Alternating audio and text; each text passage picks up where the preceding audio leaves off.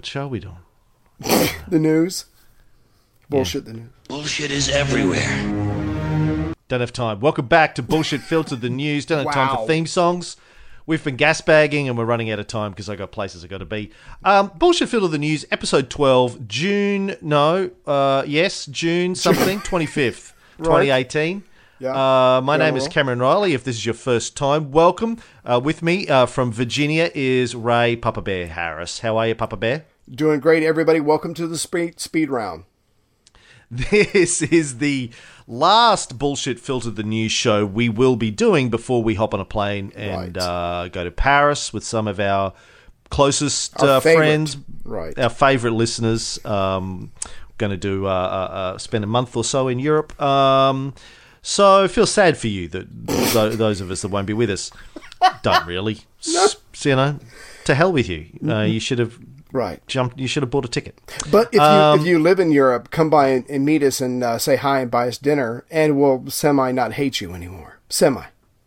Yeah, some people are. We are going to catch up with a listener in Athens who lives there, and I think a couple of people in Italy and maybe even France are going to swing by, which is nice.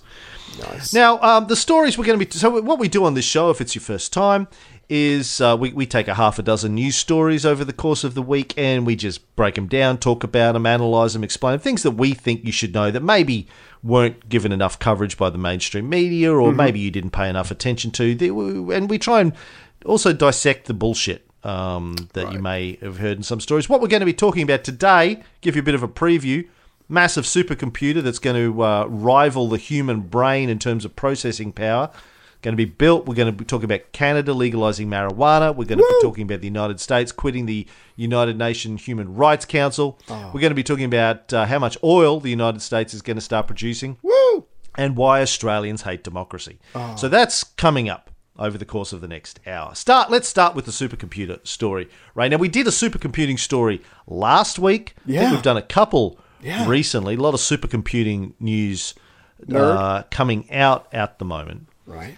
The latest one I read is that the US Department of Energy is going to come out with they're going to build a computer called Aurora 21. Right. It's going to come out in 2021. It was originally supposed to come out in 2018. For some reason, it's slipping by a few years. But in the process of that, they're going to increase its performance from a puny 180 petaflops to over 1 exaflop. Nice. What the fuck is an you have exaflop? no idea what an exaflop is, do you? Don't have a clue what an exaflop is. Exa and flop. No, please tell me what that is. Well, a flop is the way that you measure computing power. It's floating operation per second, flop. It's an exa. What's an exa? I think an exa is a billion. Eczema. I think exa is a billion. Right. Damn. Billion. How many zeros? A peta. Yeah. Yeah, that's a lot of zeros, Ray. Let's leave it at that. Yeah. Now, a peta, P-E-T-A, is 10 to the power of 15. Right. So, 10 with 15 zeros or a 1 with 15 zeros? Yeah, it's been a long time since I've done my maths. But anyway, if somebody out there will know what we're talking about. An exa is 10 to the power of 18. So that's, a billion. Per second. Wow. Yeah, operations per second.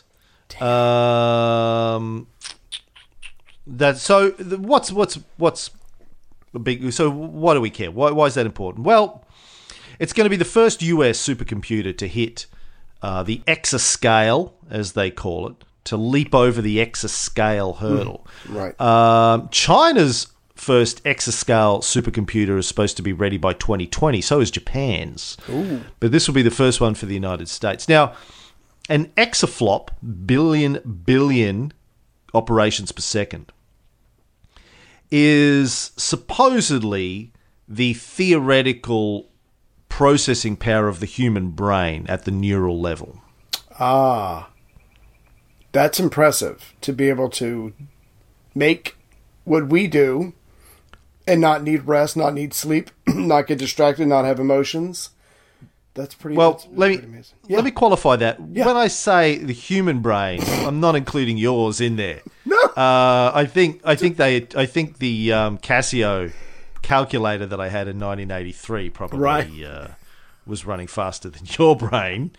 But judging by the level of Ray jokes at the podcast meetup I was at yesterday, Trevor Bell's podcast meetup. Hey, Trevor. I invited Trevor to come on the show today so I could castigate him and his co-hosts for their misunderstandings of what the purpose of the United Nations is. But he said can't, too busy. But shout out to Trevor. Lovely meet up with him and some of his listeners and our listeners yesterday for a few beers here in Brizzy Town. Anywho, a regular human brain, right? Like, so, Right. you know. Okay, I got you. Yeah, regular size human brain. Now, there's a thing called the Human Brain Project that's been around for, I don't know, maybe 10 years or so. Mm-hmm. Bunch of scientists around the world that are trying to build supercomputers with and leverage supercomputers that have this exascale capabilities, what they've been targeting, to test advancements not only in simulating human levels of intelligence, but also lots of other applications as well. Now, does this mean that these computers are going to become sentient or conscious? Or where are they going to take over as 2020, 2021? Is that when Skynet rises up and kills us all? For our own good. Probably not. I mean, Right. The processing power is just one part of the problem. Mm-hmm. How you then write software that can run on that processing power that simulates what the human brain does. We're nowhere near close to understanding that at the moment, as far as I'm aware. But the other part of that argument is, well, we don't necessarily want to replicate or need to replicate human-style intelligence. When we talk about machine intelligence or artificial intelligence, it's not necessarily human-level intelligence we want to replicate. I mean, one of the criticisms that you sometimes hear is people go, okay, well, these AIs that we have, yes, they can do a lot of things really, really quickly, and they're very good at them, like playing chess or playing Go or analysing weather or analysing the stock market or whatever it is. But they are single purpose. They're very, very specific. Right. But imagine you had 1 billion of those that were all very specific in what they did and that they were networked and could talk to each other and share information. Then Which that's is a game changer. Yeah. kind of what the human brain does. I mean, the human brain is made up of different modules, different parts of the brain that do different things. Some process vision, some process sound, some process balance and the functioning of the body. So our brain is really a lot of single-purpose computers that are networked and share information with each other, is my understanding of how the brain works. I'm no longer a neuroscientist, so my information may be a little bit out of date here, but yeah. No, I read that a guy named Chandra Shekhar from Oracle said that this new computer that the Americans are coming out with, he said this is going to be a game changer for customers, allowing them to essentially rent a supercomputer by the hour. And this is supposed to be able to help with AI and deep learning, which is machine learning that trains a computer to perform human-like tasks like recognizing speech. And it's also going to help with speech recognition technology in case some of those companies out there that do phones want to be able to give you an app that can do all languages, all accents in a less than perfect setting. So again, the once they get going, and like you said with the software, the potential is incredible. But as impressive as this is, it's pretty much one step at a time. And other countries are going to have theirs as well. Yeah, and there's a lot of angst out there about the fact that China might be getting ahead of the United States with the developing of this stuff. I read a book, a fiction book, science fiction book, recently. Can't remember the name of it.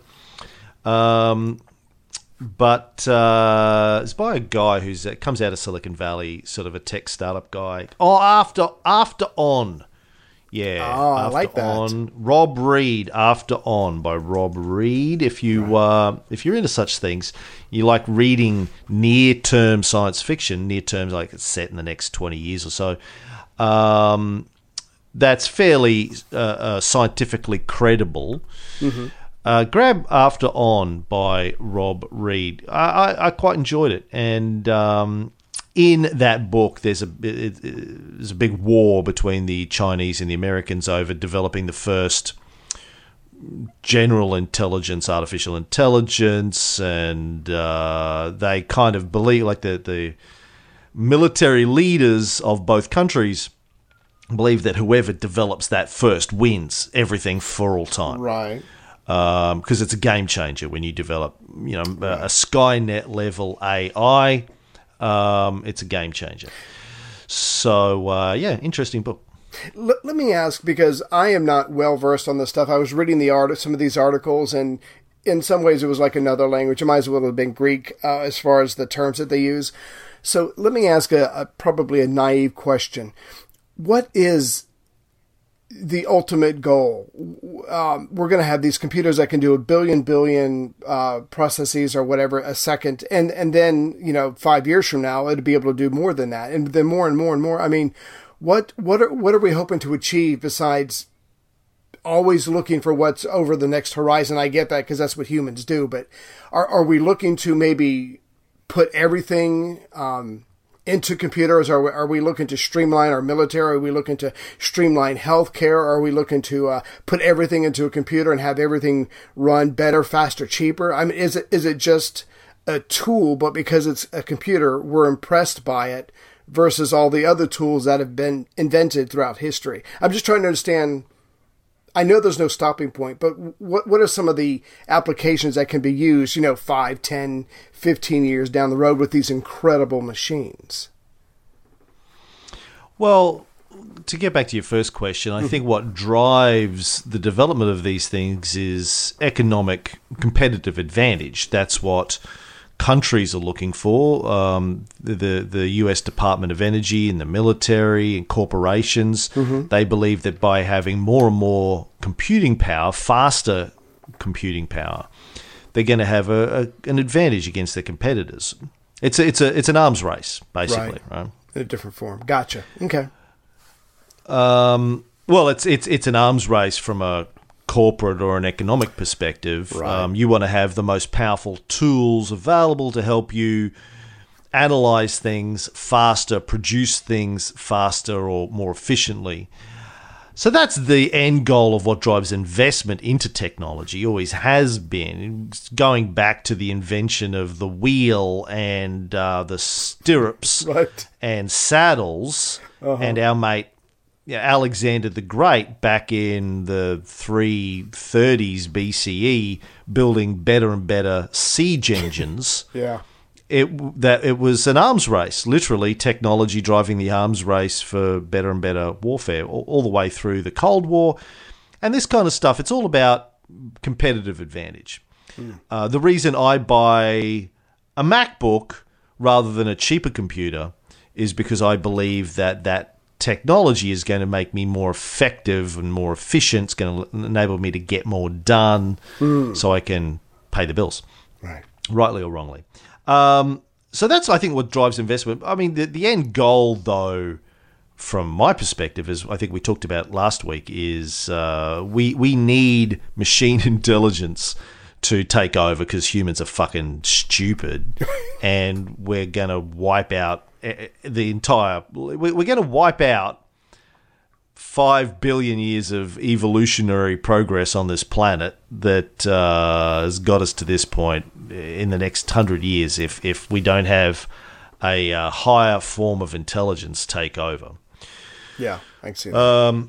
And I have very little confidence that humans are able to pull ourselves out of our death spiral quickly enough.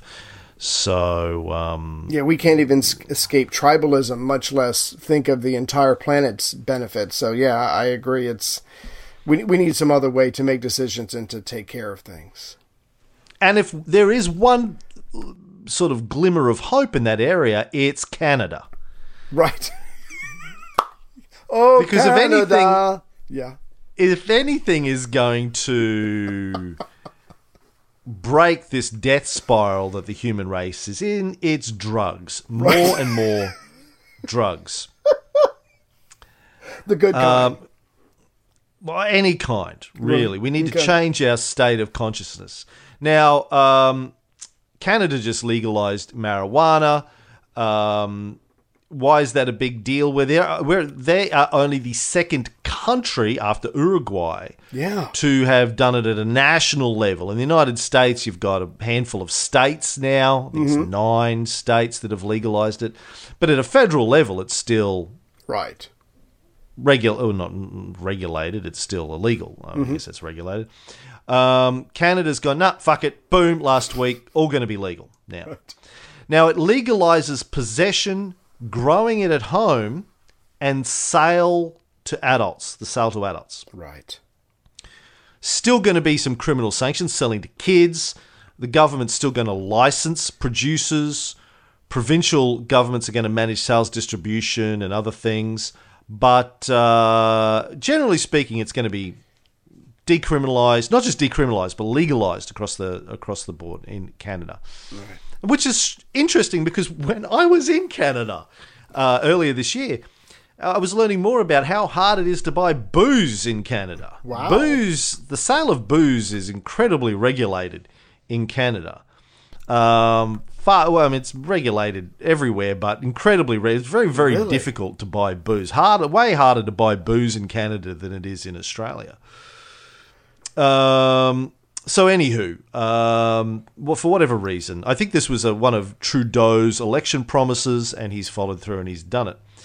Now, there's some problems with this, though, and it's got to do with international drug treaties. Canada, like the US, like most of the countries around the world, are part of these international drug treaties that you and I have been talking about on our War on Drugs series on this very podcast channel, The Bullshit Filter. Particularly, there's a 1961 convention that everyone signed up to. Said, yep, fucking no drugs. We're going to clamp down on drugs. So they're still a part of that treaty, but they've just legalized marijuana. Now, that's tricky, how they're going to do that dance, and how that's going to impact on their relationship with the United States and other countries. But we already know the US is going to war with Canada. We talked about that last week. This may just make it easier. They can say, we need to invade Canada now because they've legalized marijuana. Yeah, I got my draft notice the other day, so I'm looking forward to going to Canada. I was looking at a tweet that Justin Trudeau put out, and it pretty much sums up what you and I have been saying on the War on Drugs series. He says, it's been too easy for our kids to get marijuana and for criminals to reap the profits. Today we changed that. Our plan to legalize and regulate marijuana just passed the Senate. So what's expected is that the first year of Canada having legalized pot is expected to generate $4 billion in sales. And as we all know, the government's going to get their part of that through fees and taxes and other stuff. In the United States in 2017, like you said, the few states that have it legal here generated $9 billion in sales. So Justin Trudeau in Canada, you have to give him credit. They're trying to get out ahead of the problem, control the process, and make money from it at the same time so they can take that money and reinvest it in their social program or whatever that they have going on. So I think it's a solid move. I truly don't think Trump gives a shit one way or another. He's not Nixon. He's not Harry Anslinger. I don't think he gives a crap. But you're right. He could certainly use this as an excuse to increase or keep the tension between Canada. But if it was any other president, they might say this is a moral outrage. Our neighbor to the north is going to legalize it. A whole bunch of people from here are going to go up there and drive it and buy it or whatever. I just don't think Trump cares. He just might want to legalize pot in the United States just for the financial benefit. But if he says he's upset, it's just my personal opinion. I don't think he cares enough. He's not really upset. He's just grandstanding. Well, on the contrary, Trump's been dropping hints recently that he might push to legalize it across the board in the United States as well. But you don't know what to believe because he changes his mind and he says shit all the time. Someone caught him in a lie. A reporter caught him in a lie last week, and he said, look, when I gave that quote, I was talking to the New York Times. Who cares if I lie to them? It wasn't the Supreme Court. I mean, he pretty much said that. So the point is you never know where you stand with this guy. So I hope he does legalize it, but you don't know. Yeah, no, Trump just, says whatever comes into his mind at that second. Might do this, might do that, might not. Does it? I don't know. I'm a leaf in the wind. That's right. Yeah.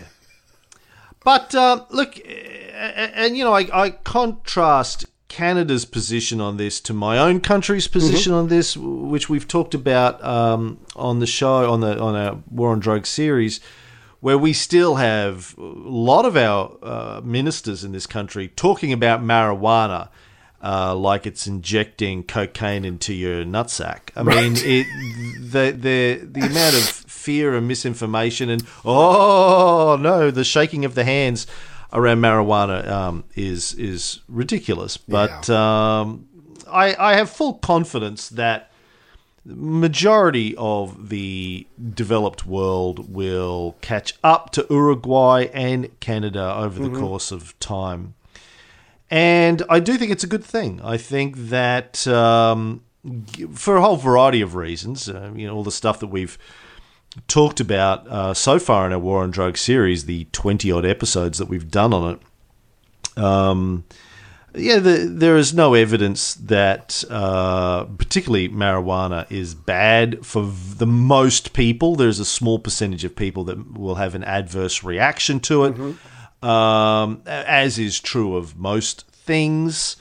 But for the vast majority of people, it's not just benign, but probably good for them. Certainly better than booze is in terms of reducing stress and relaxing. Then you've got other things like LSD, which I think would be good for everybody to take. I just watched a video this morning. Somebody sent me, one of our listeners, can't remember who, but it was a guy who was on Bill Maher's show recently talking about the experiments that he's been doing with the therapeutic use of psilocybin mushrooms and LSD, and how it led to ego dissolution and had a dramatic impact on his perception of himself and his place in the universe. And we've talked about stories like that on our show as well. And, I think if more and more people had those sorts of experiences, either through meditation or a spiritual journey, or even an introduction to that experience by using mind-altering drugs in a safe and controlled way, it would have a big impact on the direction of the world. But Timothy Leary was saying the same stuff back in the 60s, man. That's what I was about to say. Control it, experiment with it, gain experience, gain knowledge, and like you said, have it in a controlled environment, and let's learn what it's capable of and what we should not do. Obviously, you learn what it can do and what you should not do, and you move forward, but we've got this fear, this apprehension that absolutely locks up any kind of logical thinking. And so, of course, you're not going to make any progress on this issue or any other issue because you're listening to decades of bullshit that have told you one thing, but it's not, like you said earlier, it's not based on any research or any science whatsoever.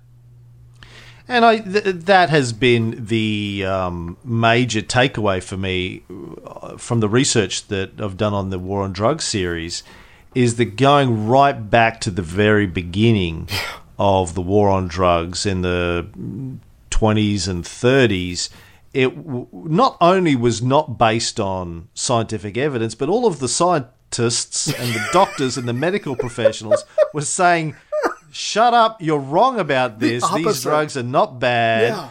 And a handful of cops and politicians were basically shouting them down and implementing this war on drugs despite the scientific and medical evidence about the dangers of the drugs or lack thereof. So, it's good to see and props to Trudeau and the Canadians for leading, after Uruguay, leading the developed world in this. And, and of course, as I think Trudeau or somebody in Canada said, there's tens of thousands, if not more, people whose lives have been ruined by the prohibition of these drugs. Right. They've been arrested.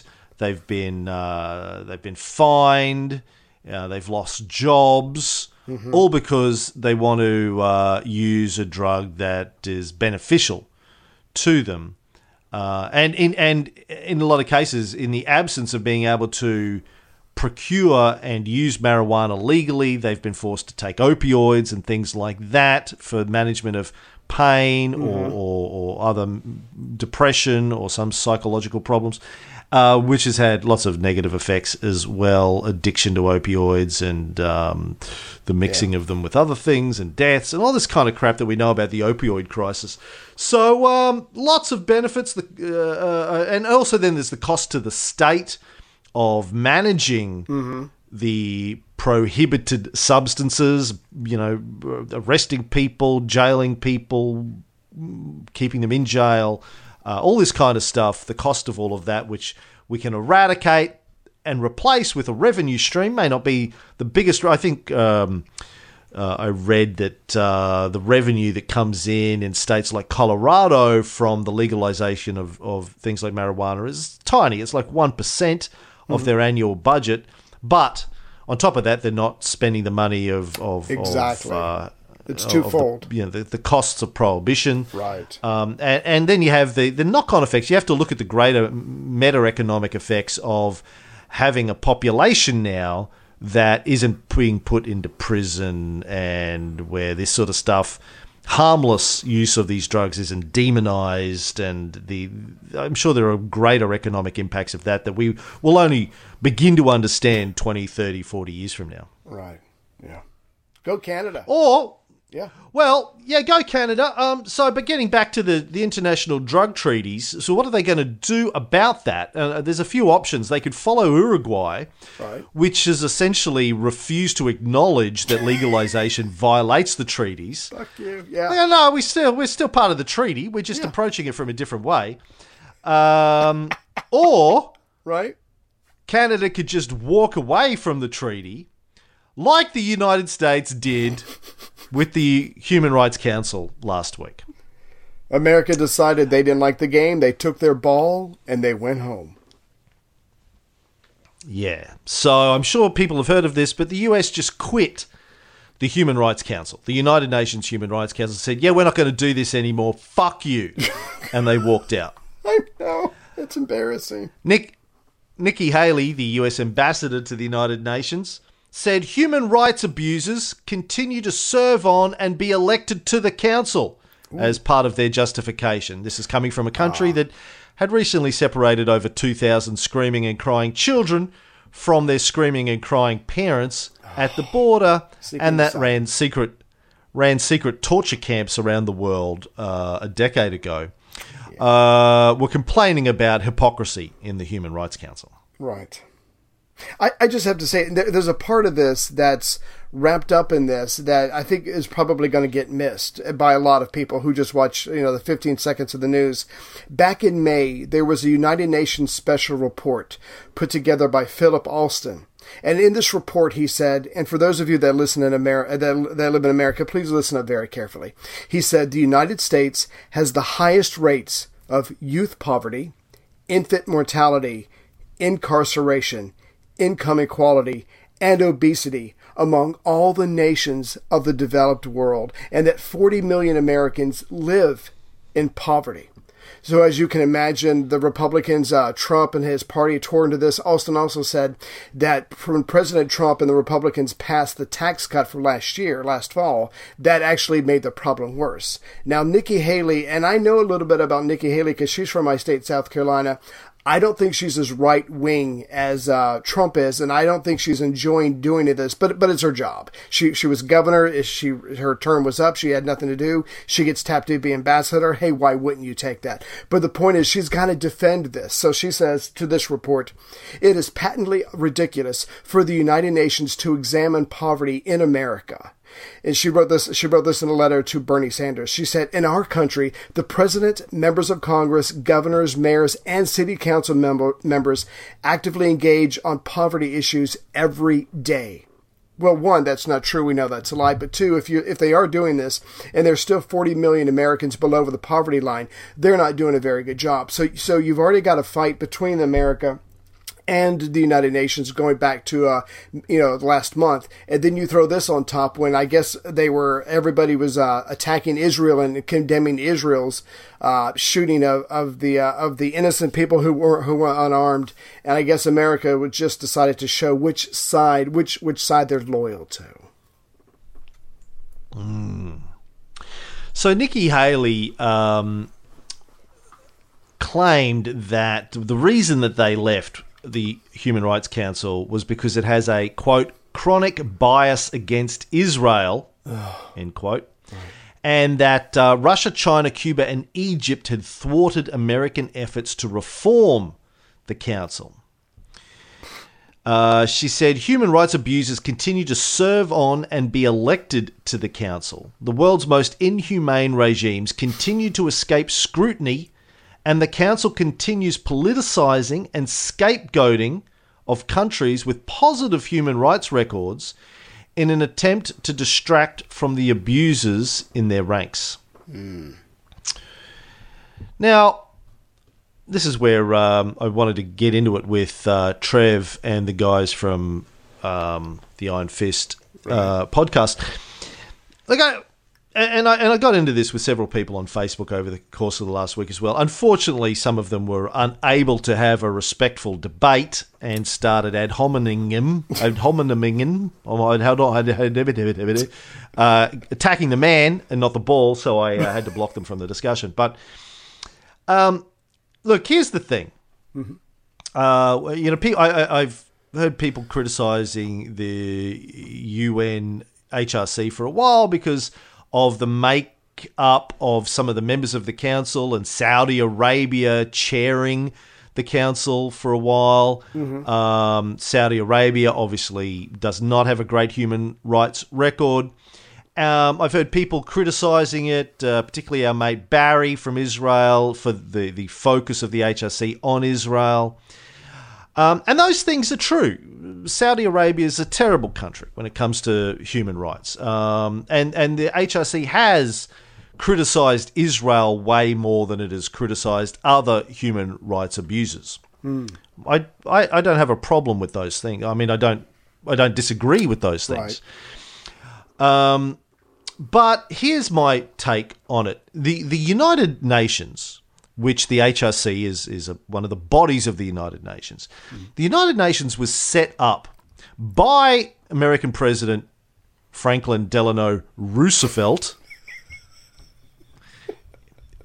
As an in-joke for people who don't listen to our Cold War show, you should. It was set up.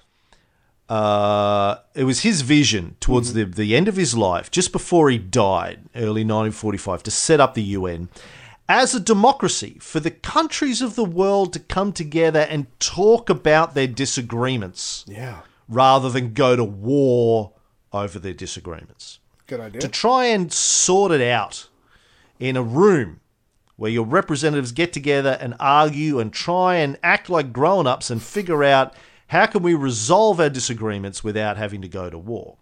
Now, that was his vision for the UN, for the General Assembly. The vision for the Security Council was originally to have a military presence that could intervene when its members decided that a certain country had gone off the rails to prevent a human rights catastrophe.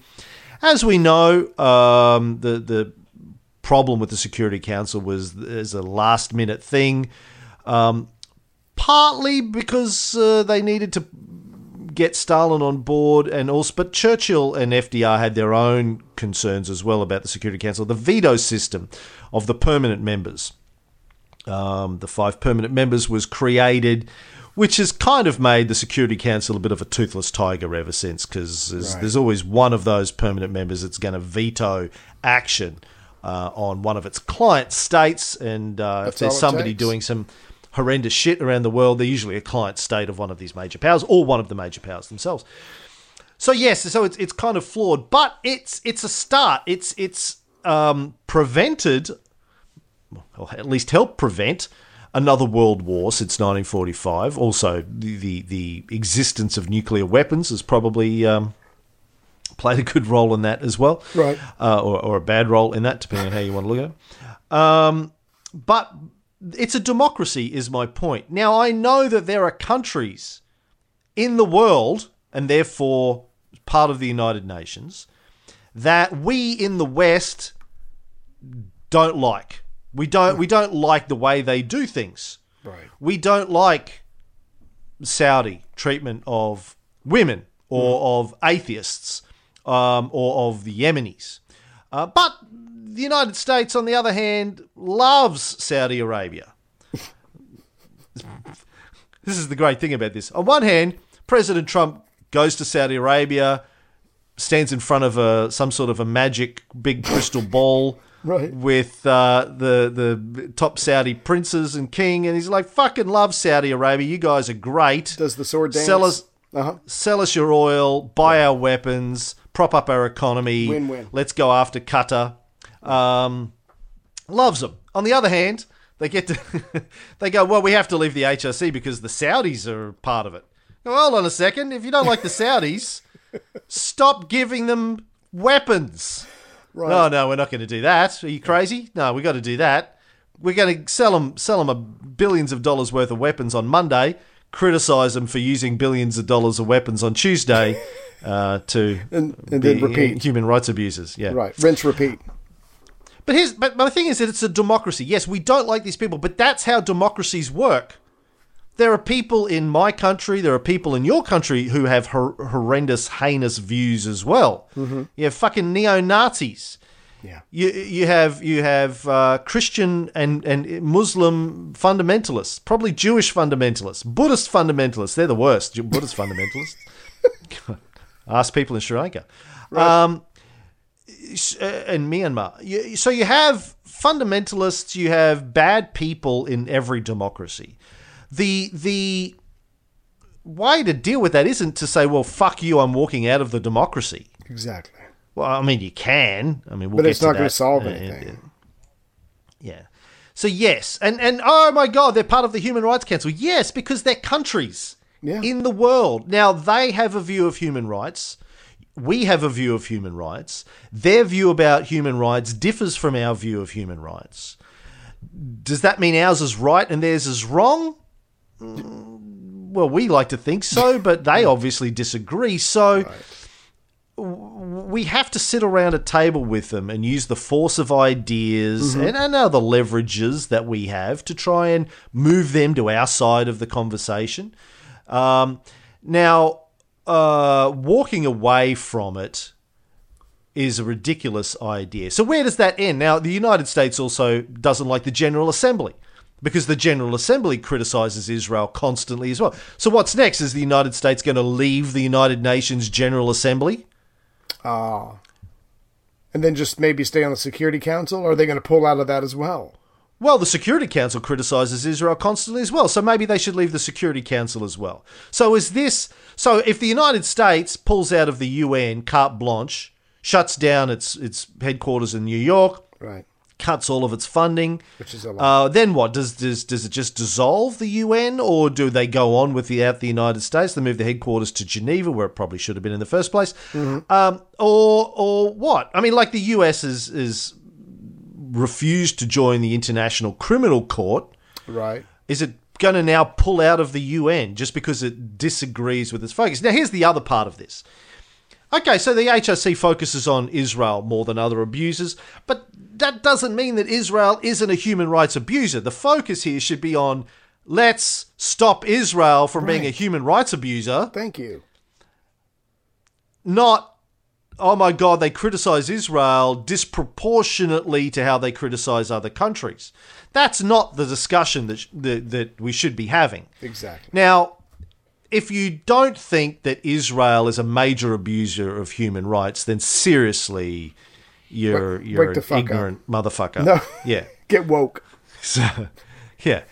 According to it's not just the United Nations Human Rights Council that says Israel is a major abuser of human rights. Amnesty International, Oxfam, the United Nations General Assembly, the United Nations Security Council, and tons of other international bodies that are, I mean, you can't say they're all stock full of anti-Semites. Right. That's a ridiculous proposition to make.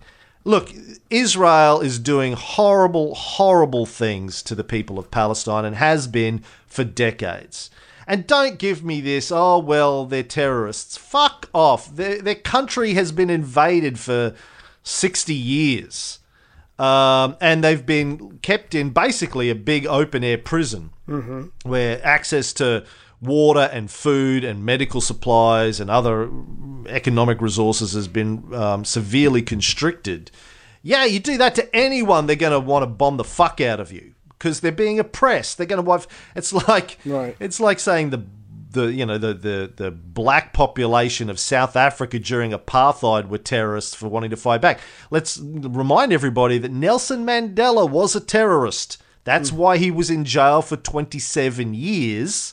He was fighting. But the world doesn't think of him as a terrorist. We don't remember him as a terrorist. We remember him as a freedom fighter because his people were being oppressed by the white population, the white minority of South Africa. It's exactly the same with the Palestinians. So,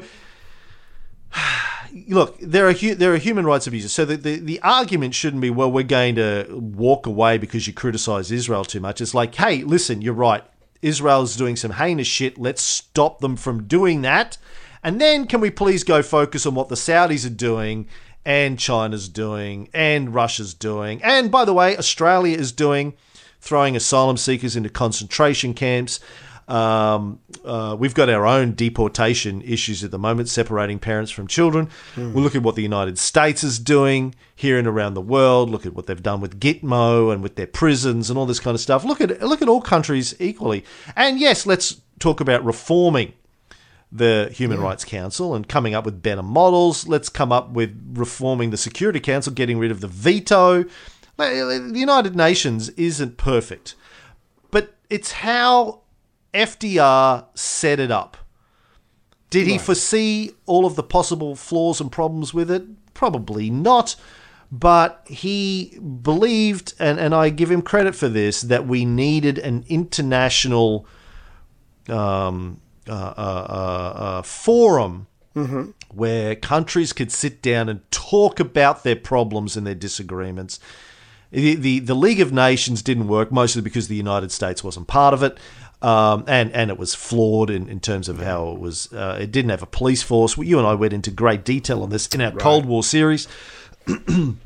But walking away is not a grown-up, mature adult's response to a situation like this. You want to know what else is not an adult response? Building a wall. Yeah, well. No, but you're right. Dialogue is the beginning of solving these things, and now we're not a part of that dialogue. And I don't expect Trump to do sensible things. I mean, that's not surprising. What's surprising to me is the number of Americans that I've seen on Facebook and Reddit and places like that are buying into this bullshit argument, basically siding with the Trump administration. Saying, oh, yeah, well, fuck the HRC. They criticize Israel and they're biased. And they've got Saudi Arabia and the Iron Fist guys as well. Yeah, it's broken. Yeah, okay, it's not perfect. It's broken. But it's a democracy. And in democracies, you're always going to have people that you disagree with. Yeah. That's the whole point. And look, if there are lots of countries in the world that we disagree with, we can't just disengage from dialogue or trade with them because we disagree with them. We have to figure out what the levers are to try and convince them to come over to our side of the argument. But walking away from the discussion shouldn't be one of those. Yeah. All right, well, let's talking about Saudi Arabia again in the United States. How are we doing for time? 45. I really got okay. It looks like the United States is going to be the world's top producer of oil within the next few months. Woo! USA! Now, I don't even want to think about all the environments that we're destroying. I don't know all the details, but the point is, yeah, we're about to, I guess I don't know if this has been a goal of America, but yeah, we're about to become the number one oil producer. We still import, but we're doing better, in a sense. So where does the US normally sit in terms of oil producing countries in the world, Ray? I mean, I thought we did pretty well. I mean, I like in the top 10, but I know that we were behind OPEC and Russia. But I'm amazed that we're about to pass them. You're normally at number 3. So normally it's Russia, Saudi Arabia, and the United States. Although the United States did surpass Saudi Arabia recently, so it's currently sitting at number 2, right, and it is going to be number 1. And it all comes down to shale oil, which has been very controversial because of what it does to the waterbeds and all of that kind of stuff. There's fracking as well has been part of that.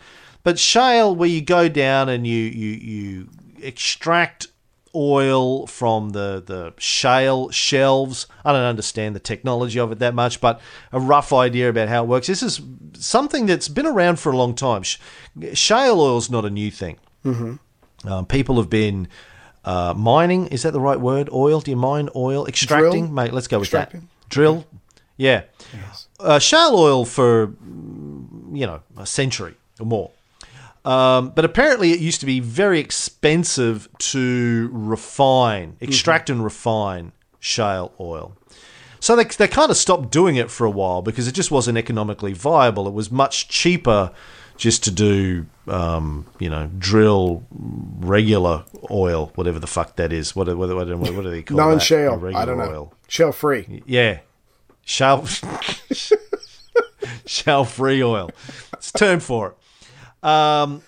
But there's been recent advances and a lot of investment into the technology to extract and refine shale oil, where the cost of producing it has dropped. I still don't think it's as profitable as your regular going to the desert oil. Right. But it's increasingly doable. So, according to the chairman of Pioneer Natural Resources, big American oil company, he says that the United States will surpass 11 million barrels a day in the next 3 to 4 months. So it's going to make it the top oil producer in the world. Yeah. In 2017, the United States consumed... How much oil do you think you consume? If you're going to produce 11 million barrels a day... Right. How much do you think you consume in a day, Ray? If we do 11 billion, but it's not enough. So somewhere around 10, I don't know. No, you're going to produce 11. Oh, and it's not enough. So a day. So 15. It's closer to 20. 20, okay. You use an average of 20 million barrels a day, 7.26 billion barrels a year. Well, that's what you used in 2017 of petroleum products, which is 25% of the world's total. Oh my God. We gotta fucking change. We need hippie songs, 70s changing. I'm sorry, go ahead. What percentage of the world population lives in the United States? I don't. Well, there's 6 billion. We're about 300 million. I don't do advanced mathematics. 7 billion. 7 billion. Okay, yeah. So I had my numbers wrong. I don't know. Obviously not 25%. Well, 10% of 7 billion would be 700 million. Half of that would be 350 million, roughly the population of the United States, 330, something like that. So you're about 5% of the world's population, but you use 25% of the world's oil. Damn. So 11 million barrels a day would be roughly half. Right. A little more than half of what the US consumes every day. So I guess the question in my mind is, what does this mean for the US-Saudi relationship moving forwards and the US-Russia relationship? A lot of what we see happening militarily in the world is obviously driven by economics, and oil is a big driver of that. Right. It's a big creator of wealth. It's the main economic driver of both Russia and the Saudis. So whenever there's more supply of oil on the market, prices drop due to supply and demand, which means if your economy is based on oil and the price of oil takes a big hit, your economy suffers. If your economy suffers, what do? Yeah. Well, you try and prop it up in a variety of ways.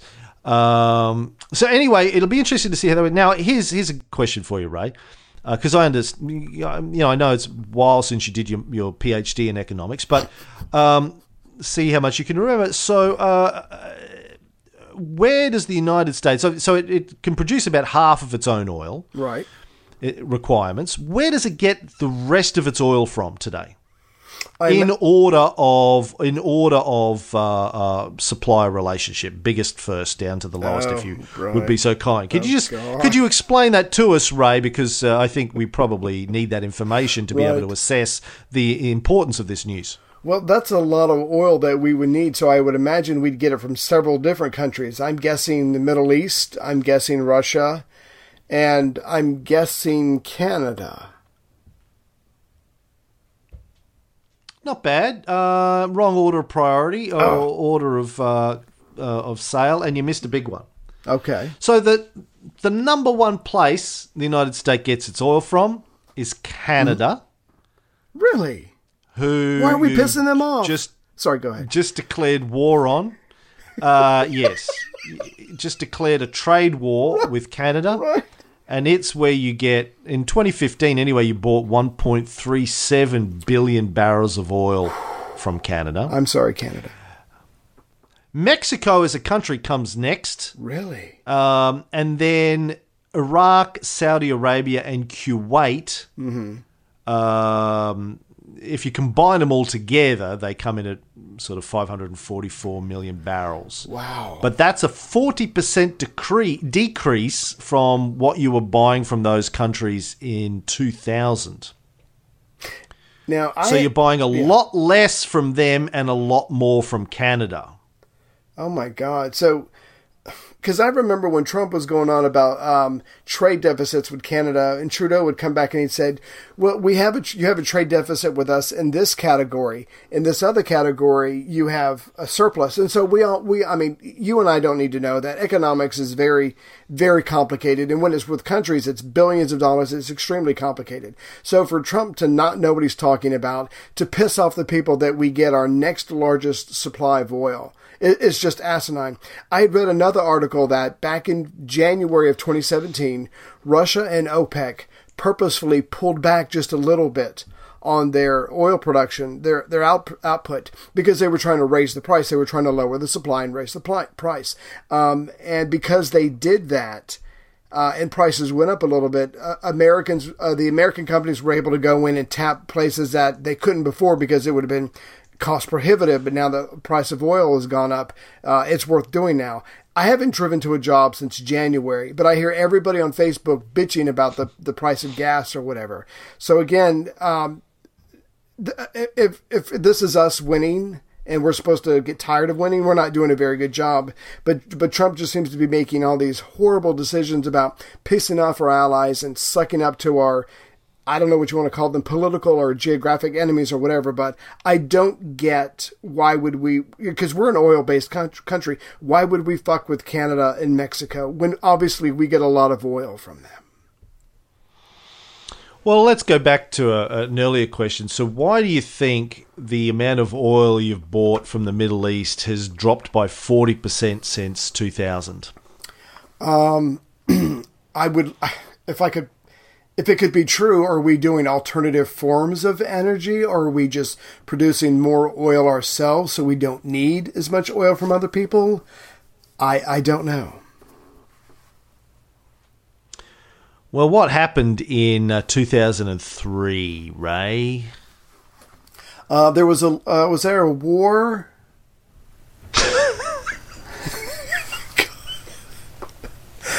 Was it Desert Storm, Desert Freedom Operation? Go get the motherfuckers with the oil. I can't remember. Obviously you have September 11th, 2001. Desert Storm, I think, was Norman Schwarzkopf in 1991. Oh, I get all the Iraqi Kuwait, Saddam Kuwait thing. Yeah, I get all the names mixed up. No, I think 2003, the invasion of Iraq was Operation Rolling Thunder or something like that, wasn't it? That's the name of my band. Some big dick name. Right. I haven't drilled down into this, but at a guess, I'd say the Middle East had a lot of problems since the Americans decided to invade Iraq in late 2001, early 2002. Then Afghanistan, then Iraq in 2003. And then there was a lot of oil wells that were destroyed in the process, set fire to by various parties. Then ISIS came in and took a lot of the oil and sold some of it. Right. So, so there's been a lot of disruption in Iraq and Kuwait since the early 2000s. Saudi Arabia, not so much. They've had their own problems, but a lot of their oil wells, I think, got caught up in this. And there's a certain amount of, I think Iraq normally is number 4 oil producer in the world. So it's had a lot of problems producing at capacity in the last 15, 16 years. So it's probably got something to do with it. But yeah, look, it's going to be interesting to see how that plays out. And I think oil is a big driver of all of these things, as I mentioned before. Geopolitical movements and machinations driven a lot by oil, and it's something that we should pay a lot more attention to. But we've got to move on right now because we've got to wrap it up. Last story I want to talk about, according to the Lowy Institute. Lowy Institute is an Australian think tank. They do an annual survey of Australians. This one was done between the 5th and the 25th of March 2018, a sample size of 1,200 Australian adults. According to this study, less than half of Australians under the age of 45 prefer democracy. Oh, God. They want us to rule, don't they? That's it. They said, just give it to Cam. Let him do what he wants. He knows what's going on. 62% of respondents overall said they thought democracy was preferable to any other kind of government. But when you get down to the 18 to 44 age bracket, it was less than half. It was 48% or something like that. Right. But only 62% overall. They don't think democracy is really the right kind of government. Wow. Well, I wonder what they're thinking of instead. But yeah. I guess we'll find out. Well, so I guess there's a couple of questions here. Like, why would this be happening? Why are people under the age of 45 thinking, democracy is not great, really? Where has democracy gone wrong for these people that they're not a fan?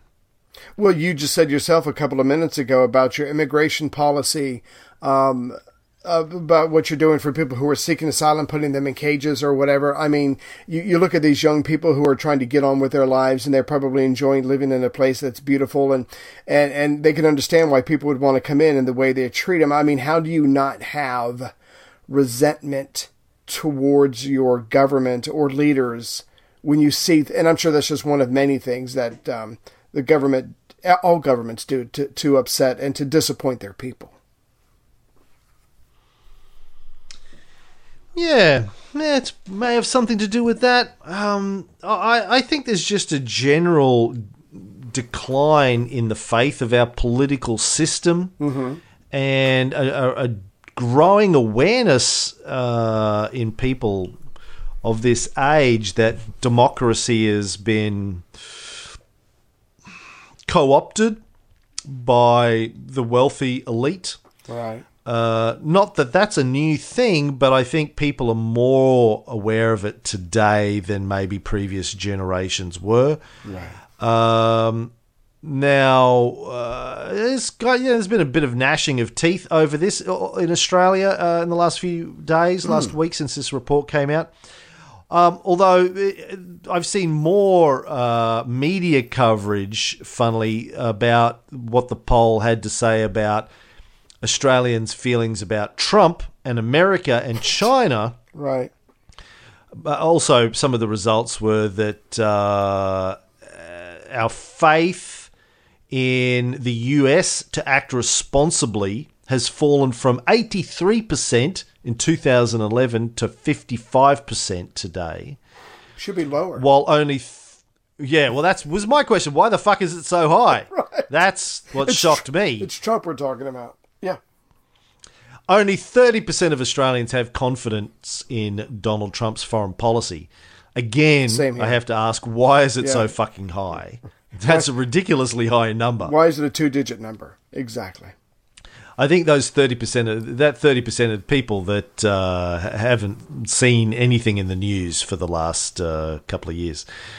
Trust in Russia has dropped from 59% in 2009 to 28% in 2018. Yeah. Now, I have to ask, why would that be? Why has our trust in Russia dropped? Putin was running it in 2009. Putin's running it in 2018. Not like they've had a change of power, change of government. Why is our trust halved in that period of time? All the stories coming out of America about tampering with election. That would be my guess. Yeah. And the stuff about Ukraine and... Yeah. Yeah. Stuff like that. Yeah. Other interesting stats to come out is that most Aussies think China is the world's leading economic power. Most Australians think climate change is a serious problem that we need to do something about quick smart. And that we should, the government should be making huge investments in sustainable energy technologies. And when I say the majority, it's like by a huge margin. It's like 85% of Australians good on you. Took that position on those two things. Yeah, but the government's not doing any of that. You know, we Australians say that, but then we've got a conservative government that's supporting the fossil fuel industry and doing fuck all for alternative energies and getting paid that we for voted into power. Yeah. And 78% of Australians are dissatisfied with the direction that the world is going in today. Wow.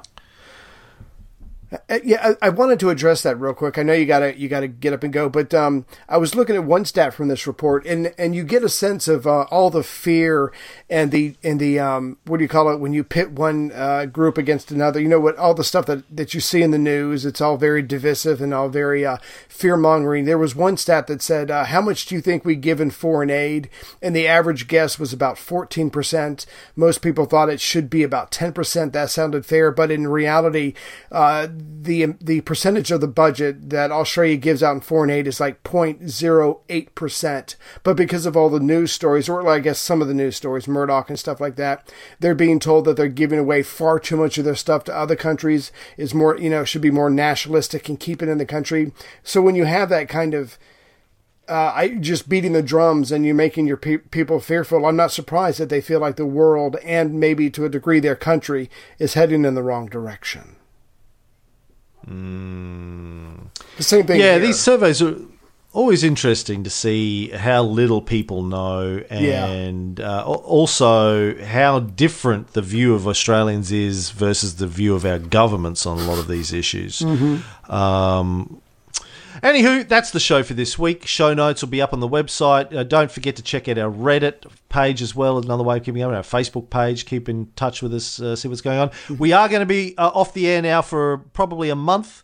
We'll probably put out bits and pieces of shows that we'll just do for fun, like just us sitting in a bar drinking wine when we're in Europe. But we're going to have a great time. We'll do some videos.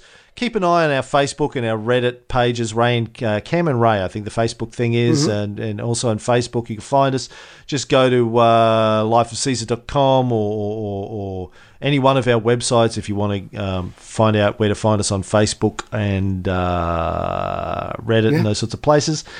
And, we're going to have a great time without y'all, and sucks to be you, but we're going to have a great time.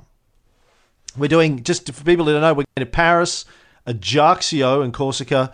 We're going to go to Florence. We're going to Rome, and then we're going to Athens. Yeah. Can't wait. It's going to be awesome. Try to keep up with us. All right, I got to go. That's us. We'll be back in a month.